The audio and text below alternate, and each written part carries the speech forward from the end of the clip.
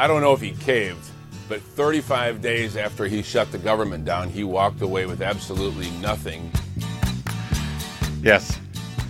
He caved, Congressman.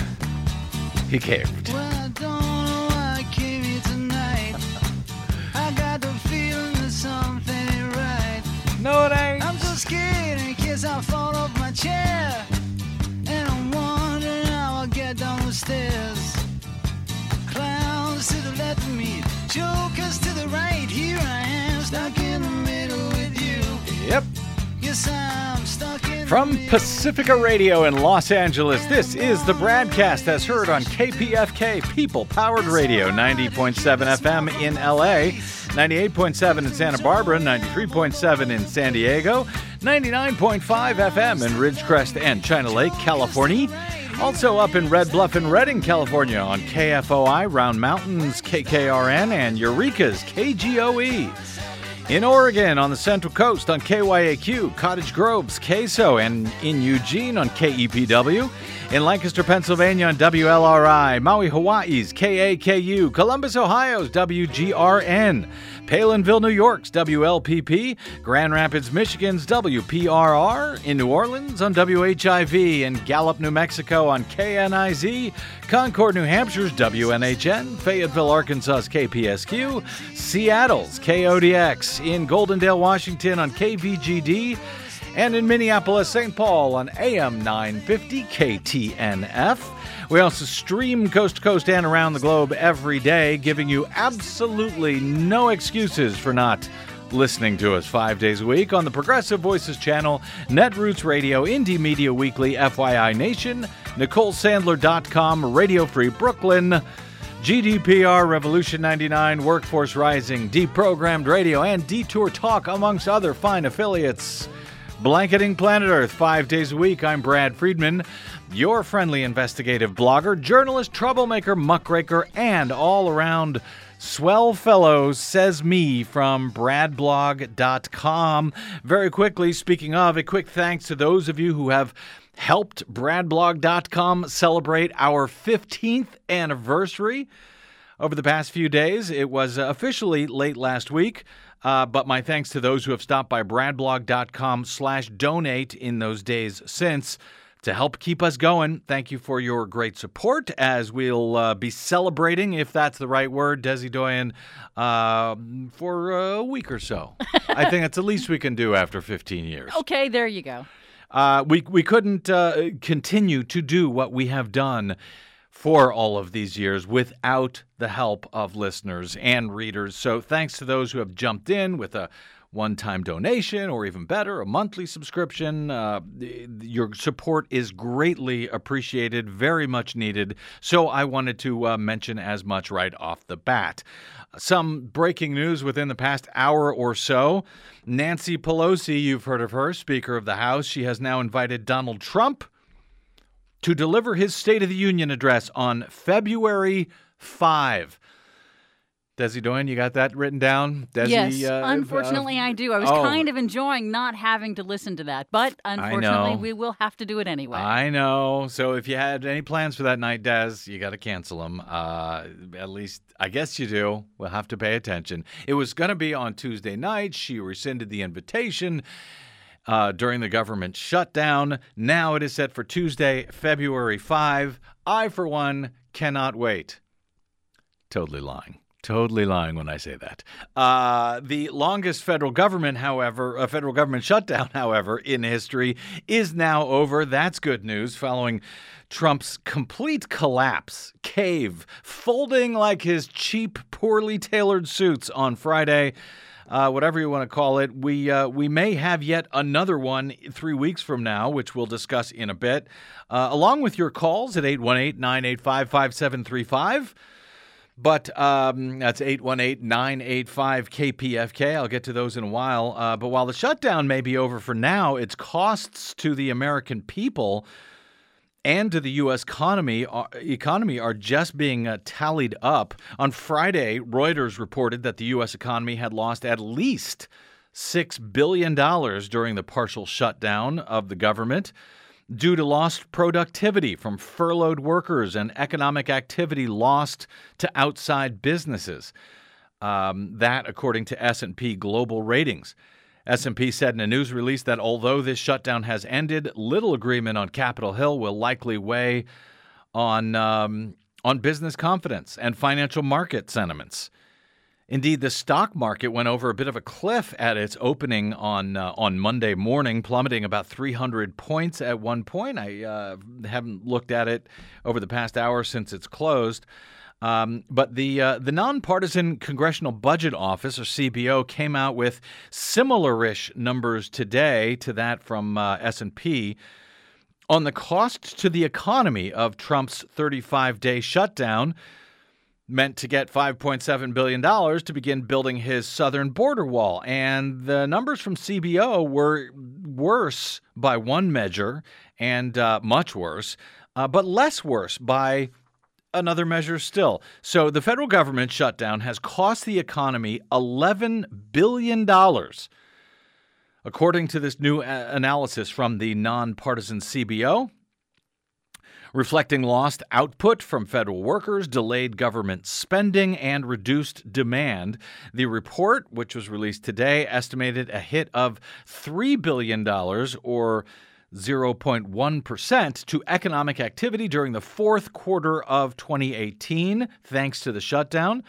And the impact was projected to be greater still during the first quarter of 2019, $8 billion, or 0.2% of GDP. Although most of the damage to the economy will be reversed as federal workers return to their jobs, according to the CBO, they estimated $3 billion in economic activity is permanently lost. Among those who experienced the largest and most direct negative effects are federal workers and private sector entities that lost business, according to the report. Some of those private sector entities will never recoup the lost income from the shutdown. The analysis does not incorporate some other indirect effects from the shutdown, like the halt in some federal permitting and reduced access to loans. However, it suggests that businesses were beginning to postpone investment and hiring decisions as a result of the shutdown, and it warned that the risks were becoming, quote, increasingly significant as the impasse dragged on. Now, that is likely just one of many reasons we discussed on Friday's BradCast for Trump's sudden cave on Friday afternoon. There were a bunch of reasons, from the economic costs to the fact that the airports like LaGuardia in New York were forced to delay flights due to lack of air traffic controllers that delayed flights up and down the eastern seaboard. As a result, 14,000 IRS workers were not showing up for work despite tax season, which officially begins this week. And perhaps the most important reason for Trump to try and take back the news cycle on Friday, at least two troubling news reports for him. One was that NBC exclusive reporting that his son-in-law and top advisor, Jared Kushner, and at least 30 other Trump administration officials had their top secret security clearances rejected by career officials at the FBI, only then to be overridden by a Trump appointee. And granted this top secret security clearance, even though the people who have worked there for years and years said no, Jared Kushner should absolutely not have access to top secret information. Based on his record, based on his dealings with foreign nations, based on his own personal economic issues. So that was one reason. The other was, of course, the arrest by Robert Mueller's special counsel probe of longtime friend, confidant, supporter, whatever you want to call him, dirty trickster, Roger Stone, who is charged with 7 federal felonies, including obstruction of official proceedings, lying to Congress, witness tampering, all related to his dealings with WikiLeaks and hacked DNC emails. before the 2016 election. So that's a good reason for Trump to want to try to change the subject on Friday, and he did, at least to a certain amount. But I'm interested in your thoughts on why Trump caved on Friday, and if he caved as you see it. A lot of Trump supporters are claiming, I want to say pretending, but claiming that he is somehow playing some brilliant game of chess here, and he's got some great scheme that he's luring Nancy Pelosi into his trap. In any event, I'd like to hear your thoughts, whatever they happen to be. Our phone number is 818-985-5735. We'll get to those and much more in a bit. The CBO's annual report, by the way, also looked at the impact of the Trump administration's protectionist trade policies on the economy, estimating that new tariffs on imports and exports will shave another average of 0.1% from economic growth through 2029. Overall, the CBO projected economic growth will slow this year to 2.3%. That's compared with the 3.1% last year, as the benefits, as CNBC describes them, largely to corporations and rich people from Donald Trump and the Republicans' tax cuts, as those so-called benefits begin to fade. Through 2023, growth is expected to average 1.7%. That is below the CBO's estimate of the economy's potential growth. So this comes thanks to Donald Trump and his trade policies. You'll recall Trump had promised that the GDP would grow at 4 or 5 or maybe even 6% year over year if he was elected. This year, if the CBO is right, it'll be closer to 2% instead. Well, close but no cigar, Mr. President. But with the insanely busy news day on Friday, I had to push off a couple of stories that I wanted to get to, that I want to try to make sure to get to today, because they're important and they'll disappear, as so much does, into the ether if I don't hit them.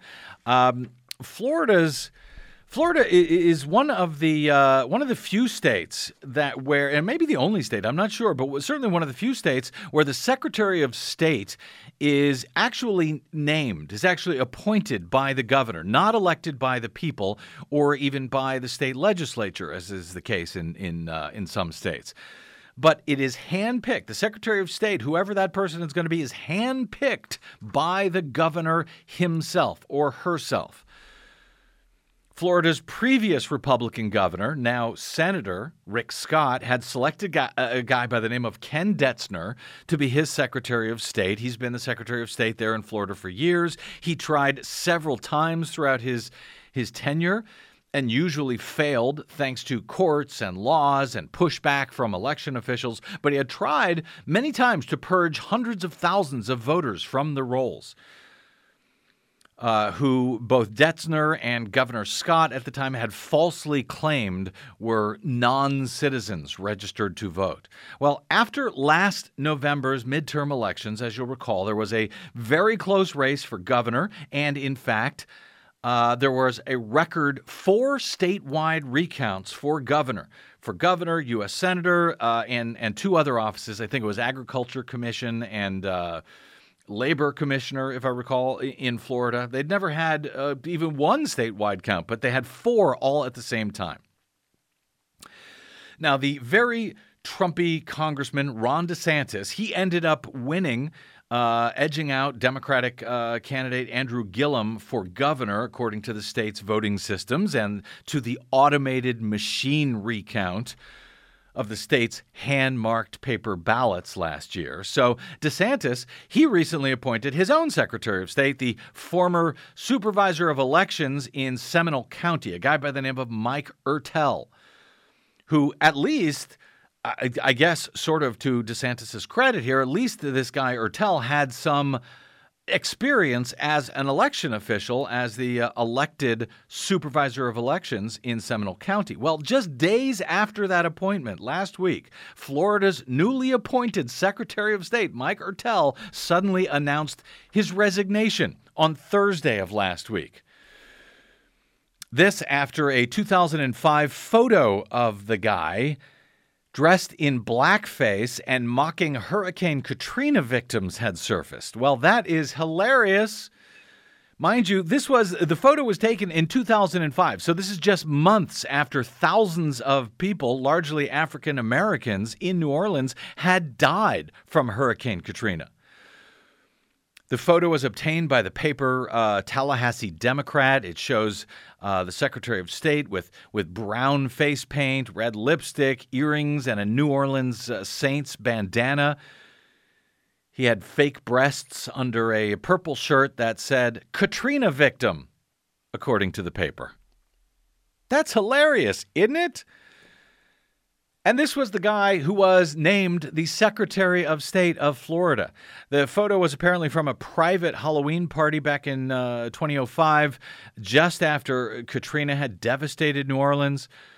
Florida's Department of State confirmed the resignation late last week. They did not respond to questions about the photo. Ertel was appointed by the new governor just on December 28. And now he's already gone.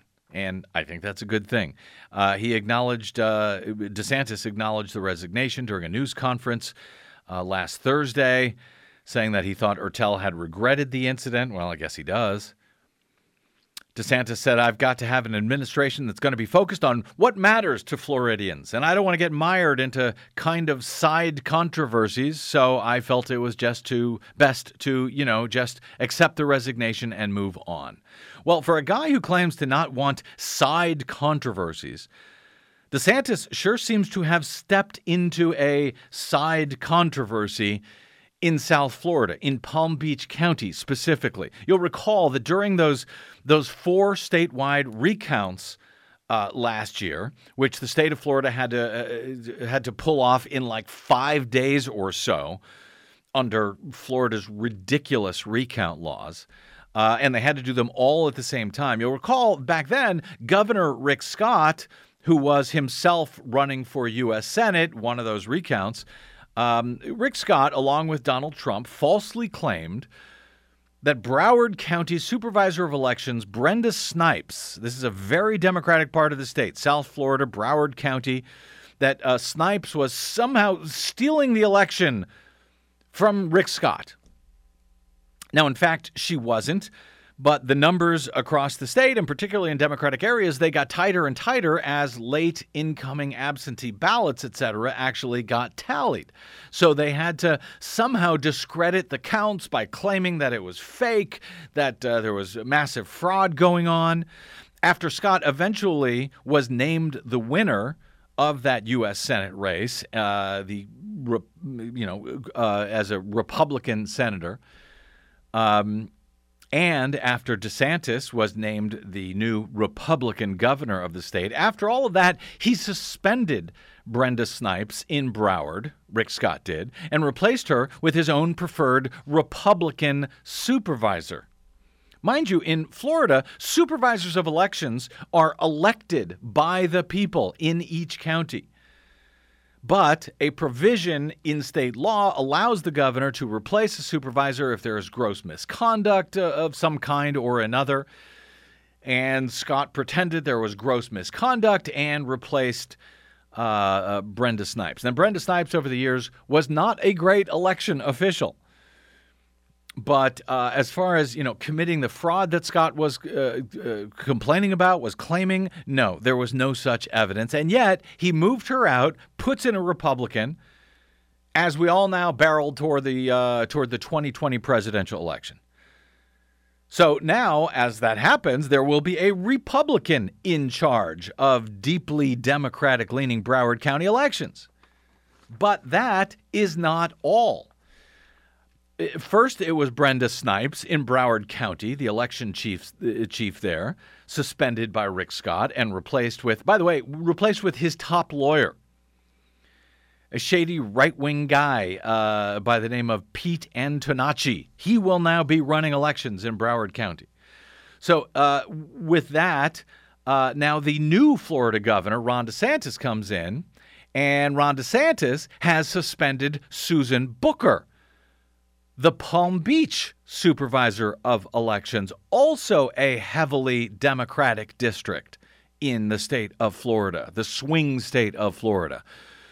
DeSantis named a woman named Wendy Link, another top Republican, to be Susan Booker's replacement in Palm Beach. So we've got two partisan Republicans having now been installed to replace elected Democrats in both of Florida's largest Democratic counties.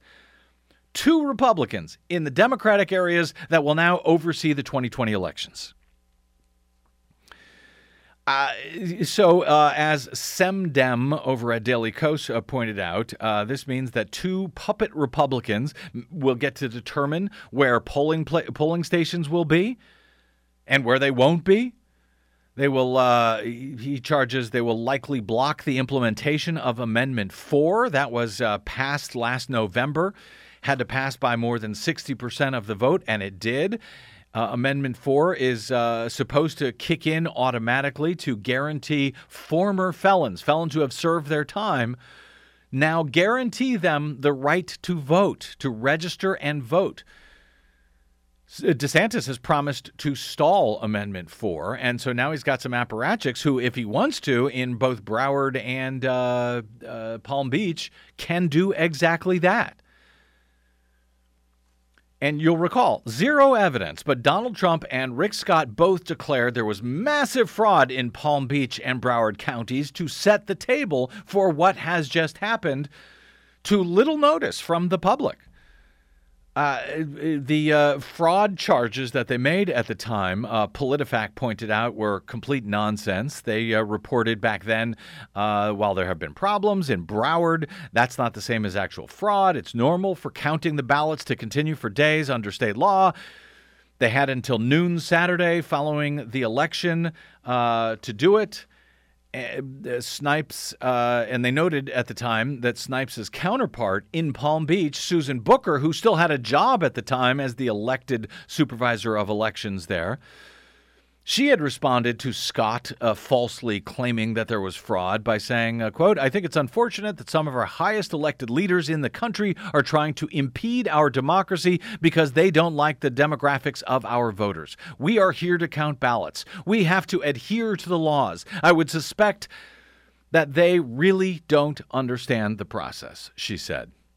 Well, whether they understand it or not, they don't care to understand it. They have reason to act like they don't understand it in any case, so that they can undermine the voters of Florida by pulling out these two elected election officials from two of the most Democratic areas of Florida, a state which can swing an entire presidential election. Donald Trump, one of his tweets from back in November, while the counting was going on, Donald Trump, president of the United States, put out a statement that said the Florida election should be called in favor of Rick Scott and Ron DeSantis in that large numbers of new ballots showed up out of nowhere and many ballots are missing or forged. It's the president of the United States making this claim with no evidence whatsoever. Zero, none. He went on to say in this tweet, "An honest vote count is no longer possible. Ballots massively infected must go with election night totals." So no ballots showed up out of nowhere. The Florida Department of Law Enforcement, under Rick Scott, his own FDLE people, there was election monitors that he had sent to Broward County, and those election monitors said, nope, no signs, no evidence of nothing of fraud here in Broward County. Now, DeSantis said that he was primarily suspending Booker for failing to complete the election count in a timely fashion.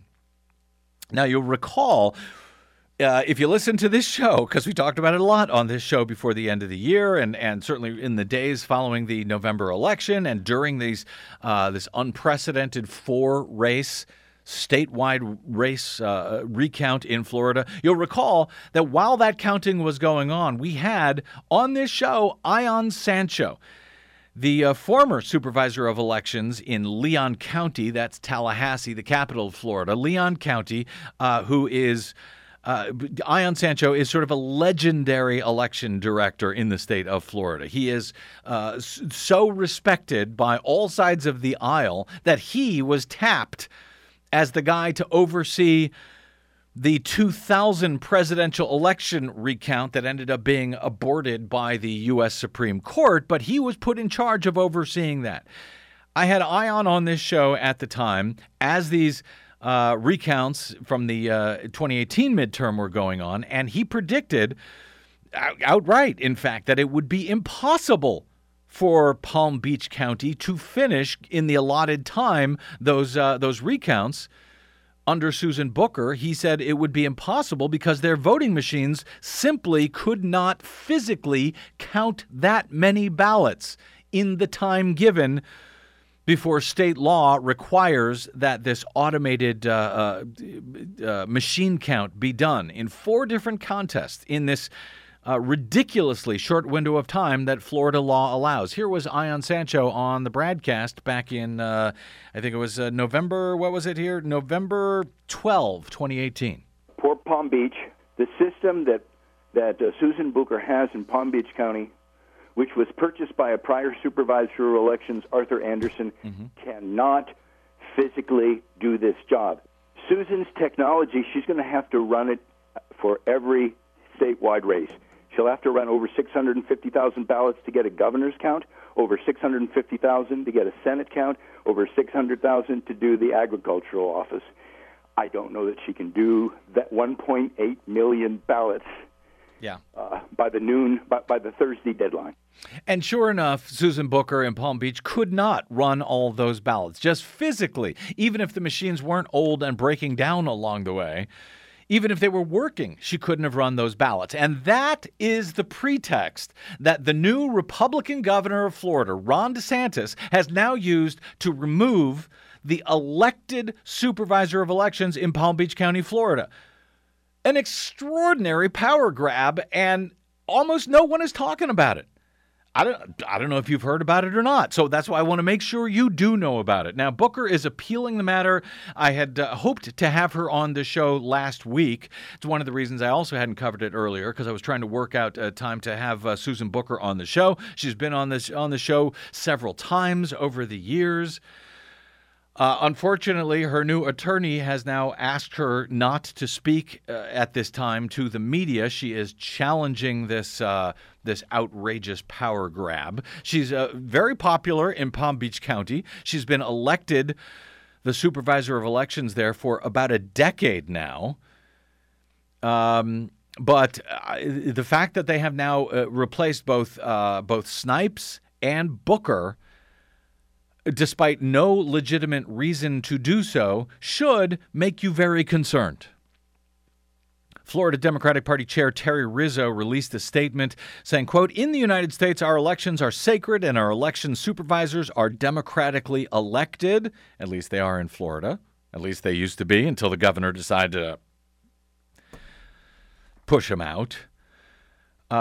Rizzo says the governor's recent power grab, removing Democrats from elected positions, including Susan Booker, should be seen for what it is, a gross overreach and a politically motivated move to consolidate power and obstruct the will of the people.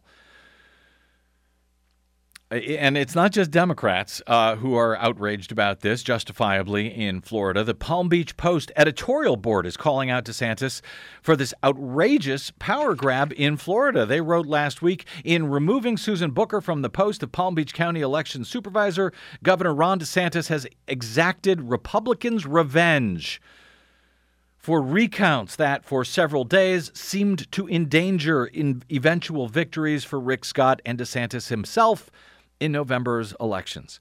And in taking the sudden step, they write, DeSantis plunged a dagger into the election process that we all count on to be fair and neutral. They note no one stole anything. All that happened was a steadily declining vote count for the Republicans as slow-to-arrive absentee ballots were being counted in heavily Democratic counties. But that and an ugly recount that was maddeningly lengthened by machinery breakdowns in Booker's office have been mythologized into incendiary attack lines. DeSantis's new Secretary of State, Michael Ertel, of Seminole County. Well, this was written before Ertel got pushed out because he was making fun of Hurricane Sandy victims. Hurricane Katrina victims, thank you. He wrote in a letter urging Booker to be removed. He said, voters in Palm Beach County have suffered from what I can only describe as a fear of what will happen next. Well, one thing that happened next was Ertel was pushed out for wearing blackface. Ertel, the Secretary of State of Florida, chosen by DeSantis. He was pushed out, thankfully, but so was Susan Booker, who was actually elected by the people. Congressman Matt Gaetz, the far-right Republican from the Florida Panhandle, who seems to have a direct line into DeSantis' ear, according to the Palm Beach Post, matched the snark by saying, anyone else tired of being embarrassed by Palm Beach County during elections? Well, anybody else in this country tired of being embarrassed by Florida Republicans during elections and not during elections? The paper's, the editorial board says those of us who have dealt with Booker in her 10 years as Palm Beach County's election chief knows that the charge of incompetence is bunk, and so is the notion that she let partisanship, let alone a lack of ethics, mar her conduct of elections in this sprawling county of 1.4 million people. On a personal note, I will mention, as I said, Booker has been on this show a number of times over the years and, frankly, has been one of the most responsive and knowledgeable election officials that I have dealt with in 15 years of covering elections at bradblog.com and here on the BradCast. The editorial board goes on to say, it looks like the ballot counting problems of last November gave Republican leaders an excuse to rid themselves of a longtime thorn in their side. A consistent advocate for wider voting participation, Booker has repeatedly opposed Republican efforts to purge voter rolls and limit early voting dates. More than once, she fought ill-considered directives from the Secretary of State by citing an impeccable knowledge of the election laws. They say, has Booker made mistakes as election supervisor? Of course, but nothing so egregious as to warrant this act of political opportunism. What's more, she's an elected official. The voters should decide. The voters should decide if her errors are so egregious as to deprive her of re-election. For DeSantis to usurp the voters' judgment in this manner smacks of overreach and an abuse of power that steps all over home rule. Yeah, tell me something I didn't know about what Republicans are now willing to do in order to hang on to power. They conclude, the paper does, by saying that highly respected by her peers, Booker has been a hardworking public servant. Her blunt speech and brusque manner are not to everyone's taste, but as we've said before, she has never shown anything but dedication and integrity to the voters of this county. She does not deserve this blatantly partisan bum's rush from a fledgling governor. Well, this fledgling governor is picking up where the last one, Rick Scott, left off, it looks like. So it's going to take an all-out effort to overcome whatever is headed Florida's way in the 2020 presidential election in order to overcome whatever the GOP will be doing to try to hang on to the state, particularly with 1.4 million potential new voters from Amendment 4, former felons, many of them African Americans who will now be allowed to register and vote, who are now allowed to register and vote in Florida, at least in theory. So, yeah, there's a reason why Republicans are freaked out and are willing to grab power away from the voters in order to affect the 2020 election, which is barreling towards us. So, okay, we didn't get the chance to open the phones on our last show as I wanted to discuss the shutdown, as Trump pretended that he made a deal to reopen the government. Let's take a quick break and come back to talk about that so-called deal. It was no deal. The deal was basically to do what both Republicans and Democrats alike had agreed to do last December. before all of this madness began. So I want to get your thoughts on why you think Trump finally rolled over to Nancy Pelosi, who stood strong throughout this. Why did he roll over to the Democrats in order to reopen the government for just 3 weeks until February 15, at which time he may choose to close it again or even declare a national emergency? I'd love your calls on that and any of this stuff out of Florida or anywhere else. Anything you want to talk about. Always good to hear from you. Your calls on the end of the shutdown. Why did Trump do it? Will he do it again in a few weeks? Or will he declare a national emergency? Or will something else finally happen? 818-985-5735 is our phone number if you'd like to ring in. I'd love to hear from you. I'm Brad Friedman, and this is the BradCast.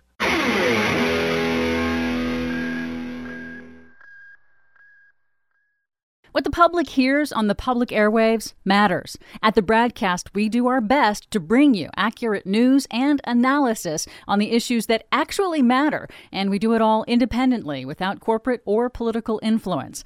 But we can't do it without you, now more than ever. Please help us stay on your public airwaves by going to bradblog.com/donate to help keep us going. That's bradblog.com/donate.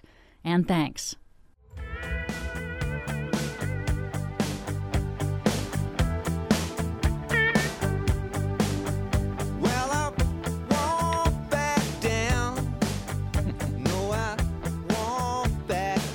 I won't.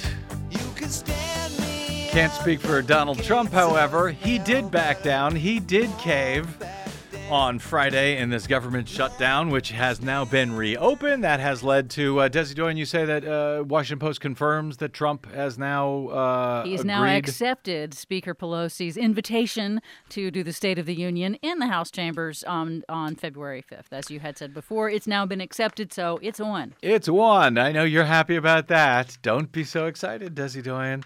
We'll take your calls on all of this. Why do you think Donald Trump turned tail after promising he wouldn't? 818-985-5735 is our phone number. 818-985-KPFK. Do you think Trump will shut down the government again on February 15 in 3 weeks? Or will he declare a national emergency, or will something else happen? Federal employees are now turning on their office lights as of today and their computers. They're reopening the national parks, cleaning them out, and the museums for the first time in weeks today. But there are other employees, those government contractors who still face uncertainty over when they will resume work. It wasn't just the 800,000 federal employees that were knocked out. It was also a whole bunch of private contractors. And they were not given any confirmation by Congress that they would get paid for that time lost. For the hundreds of thousands of people who work for the private companies that support government, AP reports, the future will be decided in part by how quickly federal agencies get up and back running after the record 35-day shutdown. It will also be up to the fine print of contracts and the kindness of strangers. For example, Michelle Oler in my old hometown of St. Louis resorted to online fundraising to try to pay bills when she was sidelined from her contracting job processing rural development claims for the Agriculture Department. Contractors like her, unlike federal employees, were not promised back pay. And frankly, she is not likely to get any. She's still unsure when she will resume her work or receive money to compensate for the missed paychecks. Oler said on Sunday, quote, "The estimate of what I've lost financially due to the shutdown is upwards of $3,500. The anxiety, sleeplessness, and depression make it feel much worse than that." Her GoFundMe page that she set up, sadly, has only brought in $50. Kevin Doyle, a father of three, estimated he's out about $5,000 from his contracting job as an encryption specialist at Laughlin Air Force Base on the Texas-Mexico border. He said he didn't sleep for weeks. He didn't sleep well. He lost weight during the shutdown as the stress and all the bills piled up. He's returning to work on Monday, but he starts a new job on Friday with another company that he hopes will now be more stable if talks fail over Trump's demand for money for a wall and another shutdown begins just 3 weeks from now. There's a lot of people who are having second thoughts about working for this government at all. The partial government shutdown ended on Friday when Trump backed off his demand for $5.7 billion for a U.S.-Mexico wall for now. But he did not strike a deal, as he pretended at his Friday remarks, that one media outlet after another, Trump announces deal. It was not a deal. It was a capitulation. He backed down. He caved. He agreed to do what pretty much everyone had already been asking him to do before Christmas, before all of this pain, to all of these federal workers, to all of these contractors, to all of their families. That I think it was Friday we talked about that 10-year-old girl who broke her wrist sledding in Virginia, but her dad had told her, hey, guys, we're going to have to buckle down. We're going to tighten the belt. No extra expenses. No extra expenses. She goes out sleigh riding on a snow day, breaks her wrist, and she's afraid to tell her mom and dad for a week. She suffered in silence. Yes. Because she was just so terrified. She did get medical treatment, by the way, just so that's clear that she Good did news. eventually get Good news. Yeah, but it took her a week with this fractured wrist, not willing to say anything about it because she was so scared she'd be in trouble. And yes, that pain could return in just 3 weeks. Not the pain of her wrist, but the pain to the country of another government shutdown.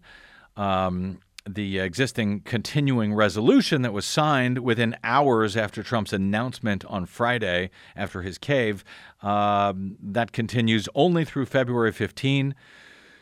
At least, this could once again happen 3 weeks from now. Or he could declare a national emergency.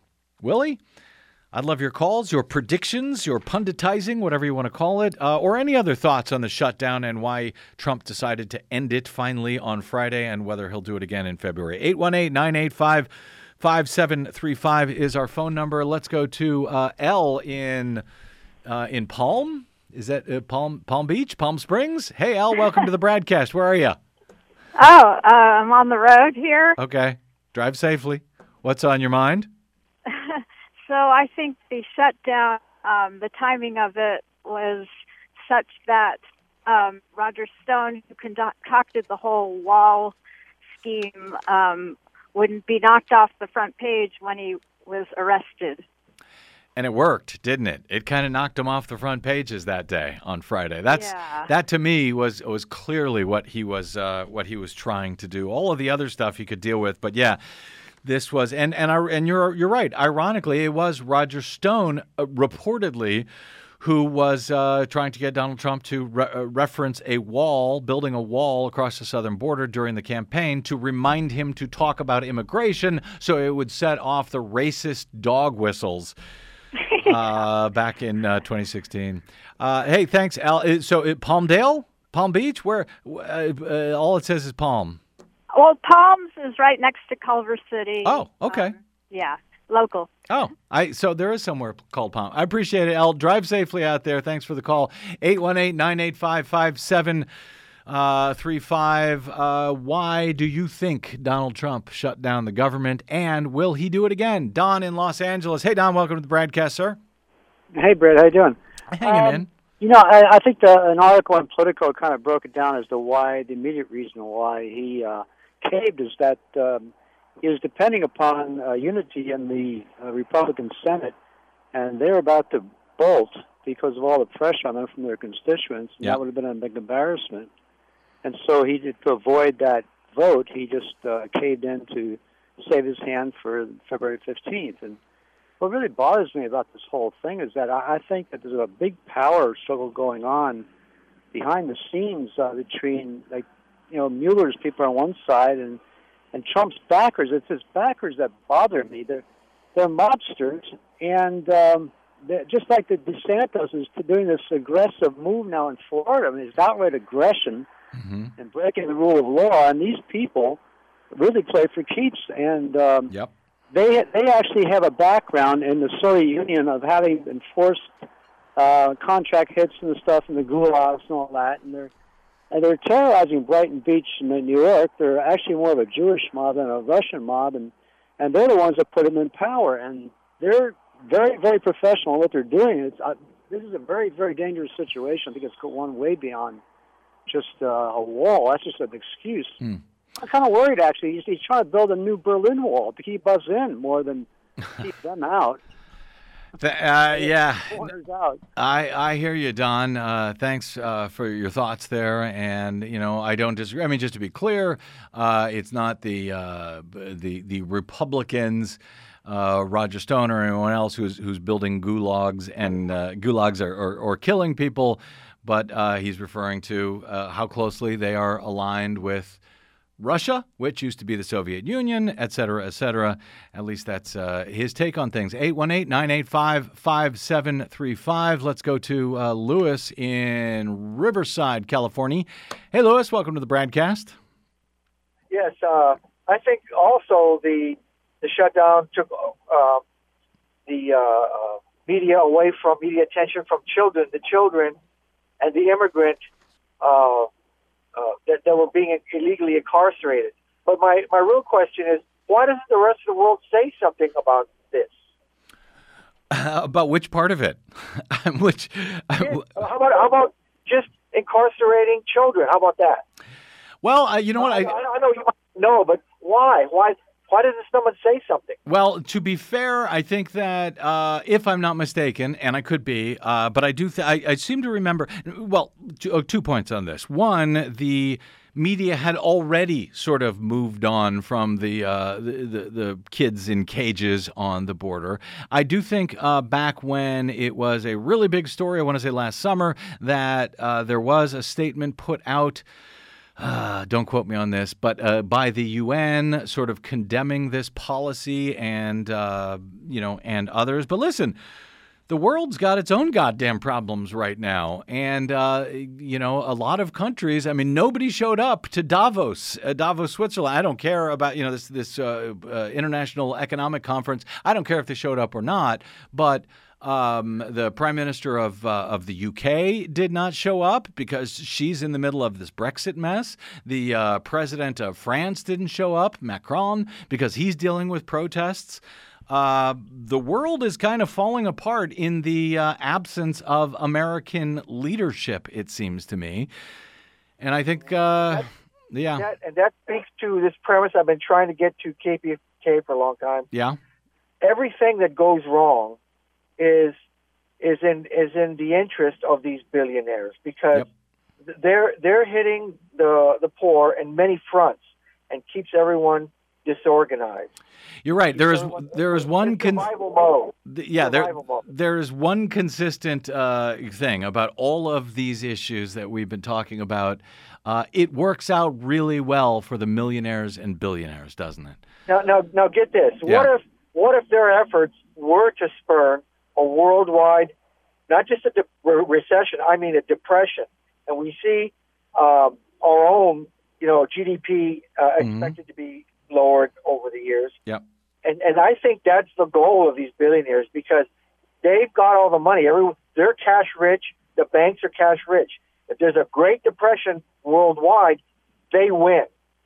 And so any bad news around the world, a hurricane, whether it be natural or something they created or something someone else created, maybe with their help, is good news for them because the end game is worldwide depression. They buy up everything for cents on the dollar. Thanks, Lewis. I appreciate your call, my friend. We'll take a quick break here and come back with more of your calls at 818-985-5735, 818-985-KPFK. I'm Brad Friedman. This is the BradCast.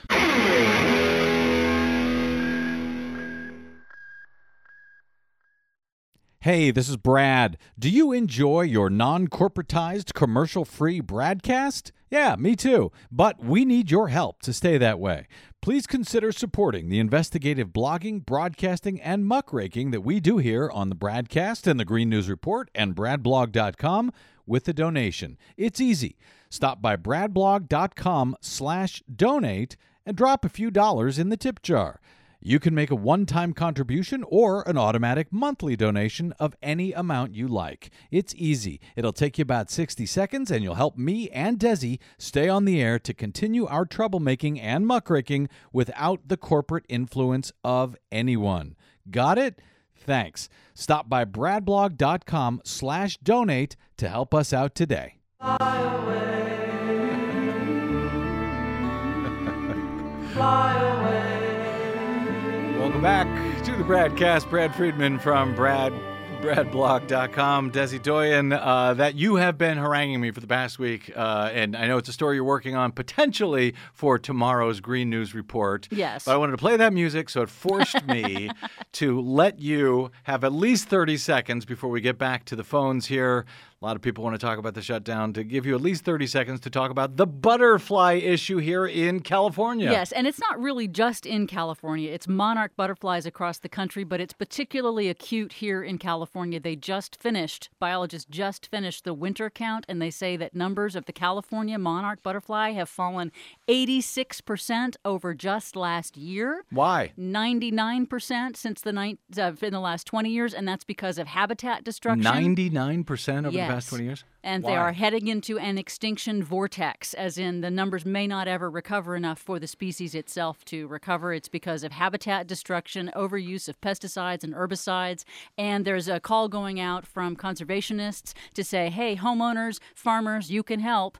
Reduce your use of pesticides and herbicides, and also please plant milkweed. And this works across the country no matter where you are. Anyone can do that. Anyone can plant milkweed. Any homeowner, anybody who's got access to land, plant milkweed to save the monarch butterfly. Just make sure it's a native plant to your area. And why is it a problem if we lose all the monarch butterflies other than they're beautiful? Why is it a problem? Well, they're beautiful, they're gorgeous, and it's a shame, but also because they are a keystone species that also feeds songbirds. And so there's a consequent drop in the songbird population as well when there aren't enough monarch butterflies for them to eat. And what happens when we lose the songbirds? We lose the songs.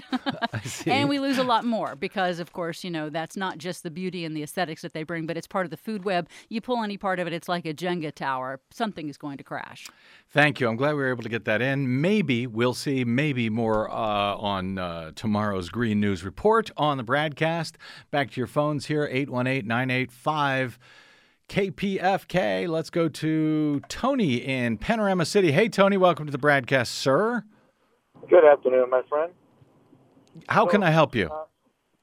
What I'm seeing is this. I'm seeing that this gentleman here that we call our president happens to be playing a real good game of checkmate. And at the end of it, Mr. Schumer and Mr. Pelosi are not going to budge. And we've seen this. But at the end of the day, we got here Mr. 45 who's willing to say, yeah, let's go another 3 weeks. And if I don't get what I want, there it is, my national emergency. And we're all seeing that the beautiful Mr. Republicans over here seem to understand that, hey, we're going to listen to this big ape. And so you're saying so Tony, let me just review. You're saying that he's playing a chess game. He's going to end up declaring a national emergency, which is going to allow him, in theory, he thinks it will allow him to take taxpayer money from the military and put it into building a wall. You think that's going to stand up in a court of law? Come on, Brad. Look at what's going on now. The son bitch is already putting people already in the judicial system for his favor. All right, let's go. 818-985-5735 is our phone number. 818-985-KPFK. Mike in L.A. Once again, a lot of dudes. Where are all the women? 818-985-KPFK. Give us a call. Hey, Mike in L.A., what do you think about all of this? Yeah, I just noticed you were talking about how bad things are in other countries. I haven't heard of any other country where they shut down and went out of business because their leader was having a tantrum. I think Putin really got more than his money's worth with Mr. Trump. We are a laughingstock internationally. No one would see us as a reliable partner for any sort of ally type of a deal. Well, thanks. I appreciate that call, Mike. Yeah, it's kind of ironic that Donald Trump is out there claiming the U.S., is a laughingstock because of our immigration policies when obviously he's turned this nation into a laughingstock. Anthony from Ridgecrest, welcome to the BradCast, sir. Yeah, I think Trump absolutely needs to do something. Well, I think he needs that wall because as those contracts goes out, he's going to get 10% off the top, and he kind of needs that money to keep people mouth shut. Like the Stormy Daniels thing, that was like $100,000 to keep your mouth shut. No, he's. Did you say, Anthony? Hang on, Anthony. Did you say he needs a war or he needs a wall? Well, he needs a. Well, he doesn't absolutely need a wall. He needs a slush fund that he could take 10% off the top kickbacks to get money for hush money to keep people's mouths shut. Okay. Because he's into the $100 million. So he's in a real tough position. And Roger Stone knows enough stuff to bury him, so he's going to have to protect him. Matter of fact, I grew up with Roger Stone. He was my neighbor. And he used to wear a shirt and tie and suit and carry a briefcase going to school because he said he was going to be president when he grew up. Really? So that guy is as wacky as Trump. Where Anthony? Where was that? Where did he grow up? And where did you grow up? I guess. Lewisboro, New York. Oh, in New York. Okay. He was my next door neighbor, and he sat next to me in English class. Was he always a dirty trickster? Was he always up to no good? I don't know if he was up to no good back then, but we would argue politics in the middle of English class, and he was totally on the right, and I was totally on the left. Some things never change. I got to jump. Anthony, thanks for that call. I appreciate it. Do I have, let me do this about 30 seconds each, if you can do it really quickly. Scott in L.A., Morris, stand by. Scott, what do you got?